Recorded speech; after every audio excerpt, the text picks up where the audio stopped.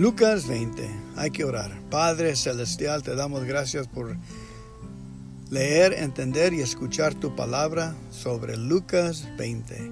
Gracias por este momento en nuestras vidas, en el nombre de tu Hijo Jesucristo. Amén. Cierto día, mientras Jesús enseñaba a la gente y predicaba la buena noticia en el templo, los principales sacerdotes, los maestros de la ley religiosa y los ancianos se le acercaron. ¿Con qué autoridad haces todas estas cosas?, le reclamaron. ¿Quién te dio el derecho? Primero, déjenme hacerles una pregunta, les respondió él. ¿La autoridad de Juan para bautizar provenía del cielo o era meramente humana? Ellos discutieron el asunto unos con otros. Si decimos que provenía del cielo, preguntará, ¿por qué nosotros no le creímos a Juan? Pero si decimos que era meramente humana, la gente nos apedreará, porque están convencidos de que Juan era un profeta. Entonces finalmente contestaron que no sabían. Jesús respondió, entonces yo tampoco les diré con qué autoridad hago estas cosas. Nota, miren de que en el mismo modo que trataron a Juan, y ya estaba escrito que iba a llegar un profeta antes de que Jesús para hacer el camino, ellos lo negaron. Y ya sabían el temor de que Jesús era. Tenían en sus mentes que si Jesús era el Mesías iba a cambiar todo y no querían que cambiar, no querían aceptar que Jesús era el Mesías. Ahí sigue, versículo 9. Jesús se dirigió nuevamente a la gente y les contó la siguiente historia. Un hombre plantó un viñedo, lo alquiló a unos agricultores arrendatarios y se mudó a vivir a otro país por varios años. Llegado el tiempo de la cosecha de la uva, envió a uno de sus siervos para recoger su parte de la cosecha. Pero los agricultores atacaron al siervo, le dieron una paliza y lo mandaron de regreso con las manos vacías. Así que el dueño envió a otro siervo, pero a este también lo insultaron, le dieron una paliza y lo despacharon con las manos vacías. Entonces envió a un tercer hombre, a quien lastimaron y echaron a patadas. ¿Qué haré?, se preguntó el dueño. Ya sé, enviaré a mi querido hijo. Sin duda a él lo respetarán. Sin embargo, cuando los agricultores vieron al hijo, se dijeron unos a otros, aquí viene el heredero de esta propiedad. Matémoslo y nos quedaremos con la propiedad. Entonces lo arrastraron fuera del viñedo y lo asesinaron. ¿Qué creen ustedes que hará con ellos el dueño del viñedo?, preguntó Jesús. Les diré, irá y matará a esos agricultores y alquilará el viñedo a otros. Qué terrible que suceda algo así, protestaron los oyentes. Jesús los miró y les dijo, entonces, ¿a qué se refiere la siguiente escritura? La piedra que los constructores rechazaron, ahora se ha convertido en la piedra principal. Todo el que tropiece con esta piedra se hará a pedazos, y la piedra aplastará a quienes les caiga encima. Nota, versículo 18, refiere de que si nosotros que nos hemos tropezado con Jesús, hemos recibido misericordia por haber raspado las rodillas y decir sí a Jesús. Y gracias a Dios que la piedra no nos aplastará hoy ni el tiempo de mañana. Versículo 19. Los maestros de la ley religiosa y principales sacerdotes querían arrestar a Jesús en ese mismo momento, porque se dieron cuenta de que contaba esa historia en contra de ellos. pues ellos eran los agricultores malvados, pero tenían miedo de la reacción de la gente. Esperando su oportunidad, los líderes mandaron espías que se hicieron pasar por hombres sinceros. Trataban de hacer que Jesús dijera algo que pudieran informar al gobernador de Roma para que lo arrestara. Maestro, le dijeron, sabemos que dices y enseñas lo que es correcto y no te dejas influir por los que piensan otros. Enseñas con verdad el camino de Dios. Ahora, dinos, ¿es correcto que paguemos impuestos al César o no? Jesús se dio cuenta de la trampa y dijo, muéstreme una moneda romana, a quien pertenece la imagen y el título grabada en la moneda. Al César contestaron. Bien, dijo, entonces den al César lo que pertenece al César y den a Dios lo que pertenece a Dios. Así que no pudieron atraparlo por lo que decía en público. En cambio, quedaron asombrados de su respuesta y se callaron. Después se acercaron a Jesús algunos saduceos, líderes religiosos que dicen que no hay resurrección de los muertos. Le plantearon la siguiente pregunta. Maestro, Moisés nos dio una ley que dice que si un hombre muere y deja a una esposa sin haber tenido hijos, su hermano debe casarse con la viuda y darle un hijo para que el hombre del hermano continúe. Ahora bien, supongamos que había 7 hermanos, el mayor se casó y murió sin dejar hijos. Entonces el segundo hermano se casó con la viuda, pero él también murió. Luego el tercer hermano se casó con ella. Lo mismo sucedió con los 7, quienes murieron sin dejar hijos. Por último, la mujer también murió. Entonces dinos de quién será esposa en la resurrección, pues los 7 estuvieron casados con ella. Jesús respondió, el matrimonio es para las personas aquí en la tierra, pero en el mundo que vendrá los que sean dignos de ser levantados de los muertos, no se casarán, ni se darán en casamiento, ni volverán a morir. En este sentido serán como ángeles. Ellos son hijos de Dios y hijos de la resurrección. Ahora bien, en cuanto a sí los muertos resucitarán, hasta Moisés demostró esto cuando escribió acerca de la zarza ardiente. Muchos después de que Abraham, Isaac y Jacob murieron, él se refirió al Señor como el Dios de Abraham, el Dios de Isaac y el Dios de Jacob. Por lo tanto, Él es Dios de los que están vivos, no de los muertos, porque todos están vivos para Él. Bien dicho, maestro, comentaron algunos de los maestros de la ley religiosa que estaban ahí, y después nadie se atrevió a hacerle más preguntas. Entonces Jesús les plantó una pregunta.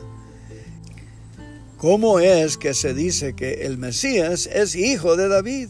Pues David mismo escribió en el libro de los Salmos, el Señor le dijo a mi Señor, siéntate en el lugar de honor a mi derecha, hasta que humille a tus enemigos y los ponga por debajo de tus pies.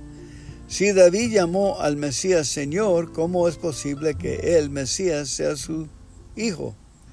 Entonces, mientras la multitud escuchaba, se dirigió a sus discípulos y les dijo, cuídense de los maestros de la ley religiosa, pues les gusta pavonearse en túnicas largas y sueltas y les encanta recibir saludos respetuosos cuando caminan por las plazas y como les encanta ocupar los asientos de honor en la sinagoga y sentarse a la mesa principal en los banquetes.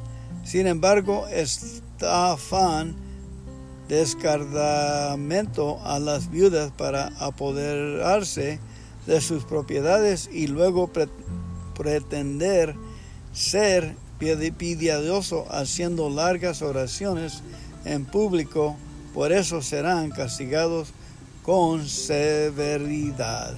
Capítulo 20. Gracias, familia, por llegar al estudio hoy. Dios los bendiga. Amén.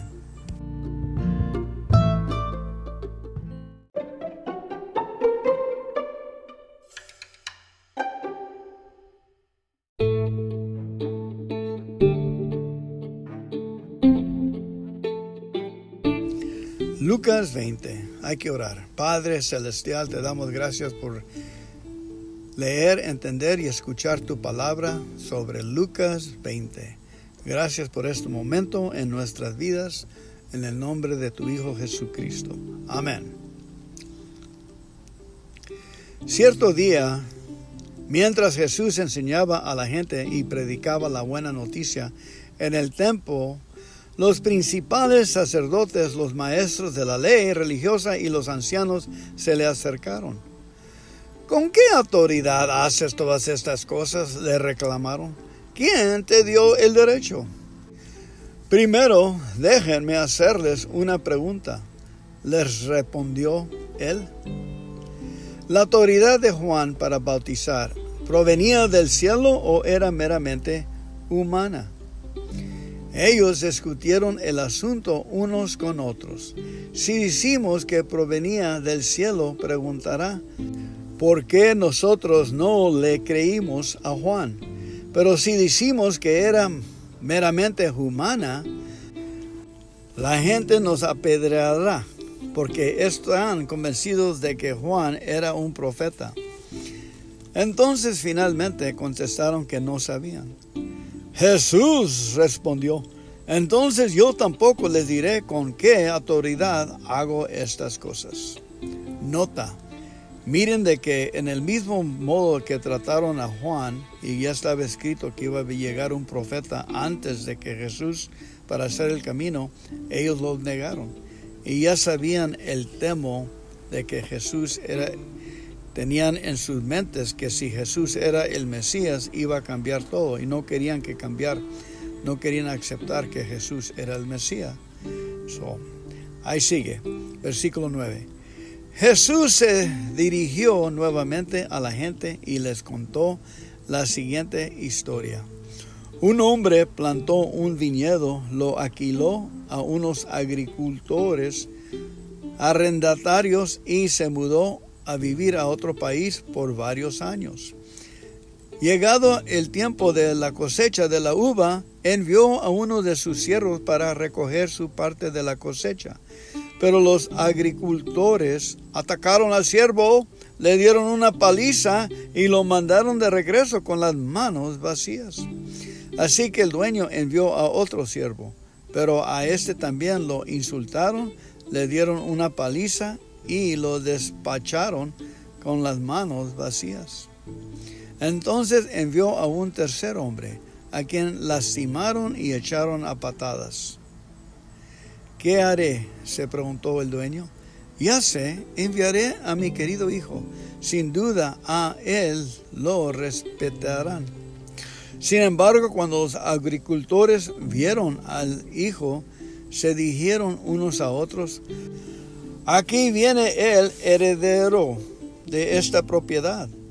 Matémoslo y nos quedaremos con la propiedad. Entonces lo arrastraron fuera del viñedo y lo asesinaron. ¿Qué creen ustedes que hará con ellos el dueño del viñedo?, preguntó Jesús. Les diré, irá y matará a esos agricultores y alquilará el viñedo a otros. Qué terrible que suceda algo así, protestaron los oyentes. Jesús los miró y les dijo, entonces, ¿a qué se refiere la siguiente escritura? La piedra que los constructores rechazaron, ahora se ha convertido en la piedra principal. Todo el que tropiece con esta piedra se hará a pedazos, y la piedra aplastará a quienes les caiga encima. Nota, versículo 18. refiere de que si nosotros que nos hemos tropezado con Jesús,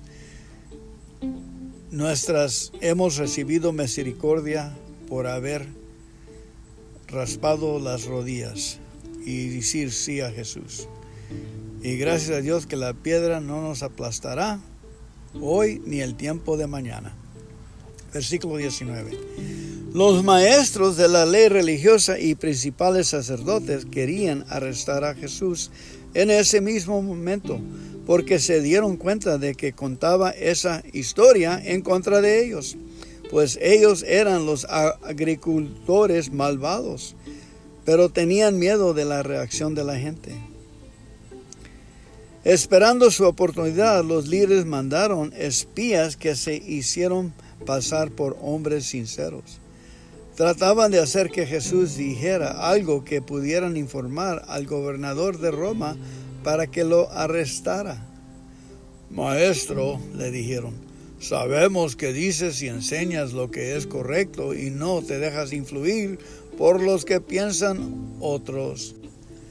Enseñas con verdad el camino de Dios. Ahora, dinos, ¿es correcto que paguemos impuestos al César o no? Jesús se dio cuenta de la trampa y dijo, muéstreme una moneda romana. ¿A quién pertenece la imagen y el título grabada en la moneda? Al César, contestaron. Bien, dijo, entonces den al César lo que pertenece al César y den a Dios lo que pertenece a Dios. Así que no pudieron atraparlo por lo que decía en público. En cambio, quedaron asombrados de su respuesta y se callaron. Después se acercaron a Jesús algunos saduceos, líderes religiosos que dicen que no hay resurrección de los muertos. Le plantearon la siguiente pregunta. Maestro, Moisés nos dio una ley que dice que si un hombre muere y deja a una esposa sin haber tenido hijos, su hermano debe casarse con la viuda y darle un hijo para que el hombre del hermano continúe. Ahora bien, supongamos que había 7 hermanos, el mayor se casó y murió sin dejar hijos. Entonces el segundo hermano se casó con la viuda, pero él también murió. Luego el tercer hermano se casó con ella. Lo mismo sucedió con los 7, quienes murieron sin dejar hijos. Por último, la mujer también murió.